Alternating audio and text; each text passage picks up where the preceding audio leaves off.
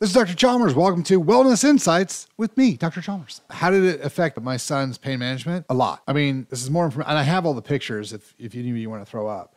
But I had them take pictures of it while they were doing it. They had to chip the bone off of his plate because the bone had started growing over it. So imagine that. So they make an incision about this long, pry it open so they can get inside and they can start working on the actual bones. And they had to take a chisel and literally like chip away at the bone that's in there before they could even unscrew the screws. And when it got done, so you can see the incision and you can see the bone, and there's holes. There's 6 holes in the bone, like not like small holes, like big old holes where those screws used to be, all the way through. And so then they put it back together. Well, what happened the first time that he had the surgery, when they put him in, is that he had a reaction to the dissolvable strips, the dissolvable sutures they used. And so it had opened up, and we had this wound issue. And so he had this giant scar. It was like 3/4 of an inch this way by the entire like 6-inch length of the scar. So what they did is they did like a scar revision, where they just cut off that skin. So he had to have the bone chipped away.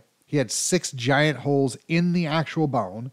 He had about a 1 inch by 5 inch or something, maybe 6 inches, cut out and then sewn back together. That's what the surgery was. So everybody understands this was not like pulling a splinter out. This was a major actual surgery to a 10-year-old. And then what we ended up doing was we just cut little strips, and I gave him little strips, and he was fine. Whenever he would be like, "Hey Dad, my arm's starting to hurt," I would give him a little strip and he'd put it under his tongue. It would dissolve in and he'd be fine. 10 or 15 minutes later, I'd be like, "Hey, how's your arm?" He'd be like, "Oh, it's fine." And he would go back to reading. And I was making sure that he wasn't getting high because I wanted to make sure the dose was right. And I would talk to him and stuff like that. And he was his normal, silly self, but nothing I would consider that was an added bonus. No high issues. So it worked out really, really well. What observations I make about the son's experience with sublingual strips in terms of psychological effects?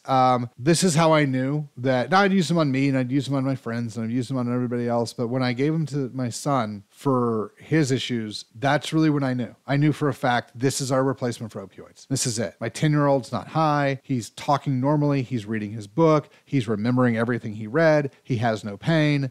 This is what we need to be doing. This is it. This is where we need to go. The observation was that we have our solution. I'm done looking. This is it. We need everybody to know. We need to have a new national conversation about this.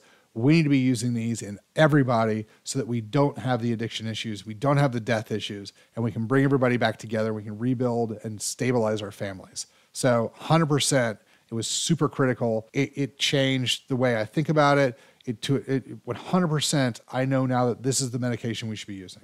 So that was the observation I made, and that's what it changed. So how do I react to the idea of having more comprehensive information about cannabis? 100% we need it. 100%. We need more research, and we're trying right now to get our cannabis strips in for pain research in California. We're pretty sure that's going to get knocked out. I will talk about that more than you guys want to hear, but because like I said, man, we've got to give options other than opioids. You know, we have to. So, but no, we need all the information we can. I'd love PET scan function. I'd love long-term studies. All of it. Like we need but I'm an information guy. Like I want more information, not less. I think the bigger picture you paint, the more dots you have, the easier it is to see patterns. The easier it is to see function. So I would love to do more research. If you guys are doing research out there, actual research, get hooked up with us. I'll give you the strips to test with. Let's get it knocked out. Let's make this stuff work. If you guys have any questions, hit us up. questions@chalmerswellness.com. Thanks.